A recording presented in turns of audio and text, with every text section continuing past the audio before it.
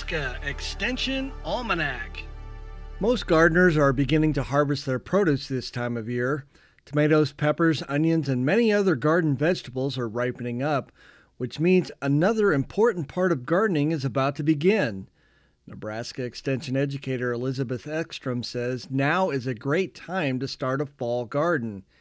She says when you're harvesting, you can start clearing those finished plants out to make room for another planting that will give you a second crop later this fall. It's a great way to extend your gardening season and reuse that garden space. One of the more common gardening times of the year is going to be fall gardening. Now, it's a time of year that a lot of people forget they can actually be planting crops for later in the season. We're nearing the peak of the summer season when it comes to vegetable gardening, and right now we're going to have some empty spots out in our garden. Now is a perfect time to go ahead and interseed with some other cool season crops or with some other crops that we want to grow in our garden.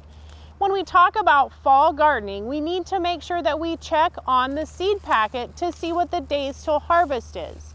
Then we add 14 days to that days till harvest, and depending on if it's a tender crop or it's a hardy crop, then we would add more time to it. So if it's a tender crop that doesn't like frost, we're going to add 14 more days to that days till harvest. If it's a hardy crop, let's say one of the cool season crops that can handle that light frost like kale, then we would just go with the straight 14 days added on to that. So it really makes a difference. We need to read the backs of the labels to see what our days till harvest are and then add that buffer to it. In western Nebraska, you're going to bump your frost date up sooner into October. And so it really depends on what part of the state you're living in, what that average frost date is. It'll make a big difference if we're doing those tender crops versus those a little bit hardier crops that can handle that light frost. When we take a look at fall gardening, we also need to determine how deep we need to plant the seeds.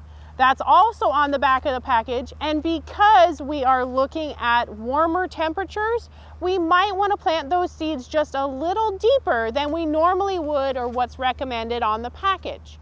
Because we're in the heat of the summer, we also need to make sure that we provide that supplemental water, and we need to do very light waterings to make sure that that soil stays moist so those seeds can break through. We want to make sure that we avoid that crust forming on top of that soil surface, otherwise those seeds are going to have a tough time germinating up through that. There's a lot of different crops that we can do fall gardening with. We can do our green beans, we can do our leafy greens like our lettuce and our spinach and our kale. If you have the transplants available, we can also do our cool season crops like our broccoli and our cauliflower. So it really depends on what you want in your garden, what you're going to be planting this time of the year. Planting a fall garden is a good habit to get into. It makes your garden space much more efficient, and in a lot of cases, you'll avoid some of those problems that typically cause issues during spring planting, like cold weather, insect and disease infestations. Just make sure you take Elizabeth's advice and check the back of the seed packages very carefully and do a little math on the calendar to ensure you'll have mature plants before the frost date in your area. For Nebraska Extension Almanac, I'm Brad Mills.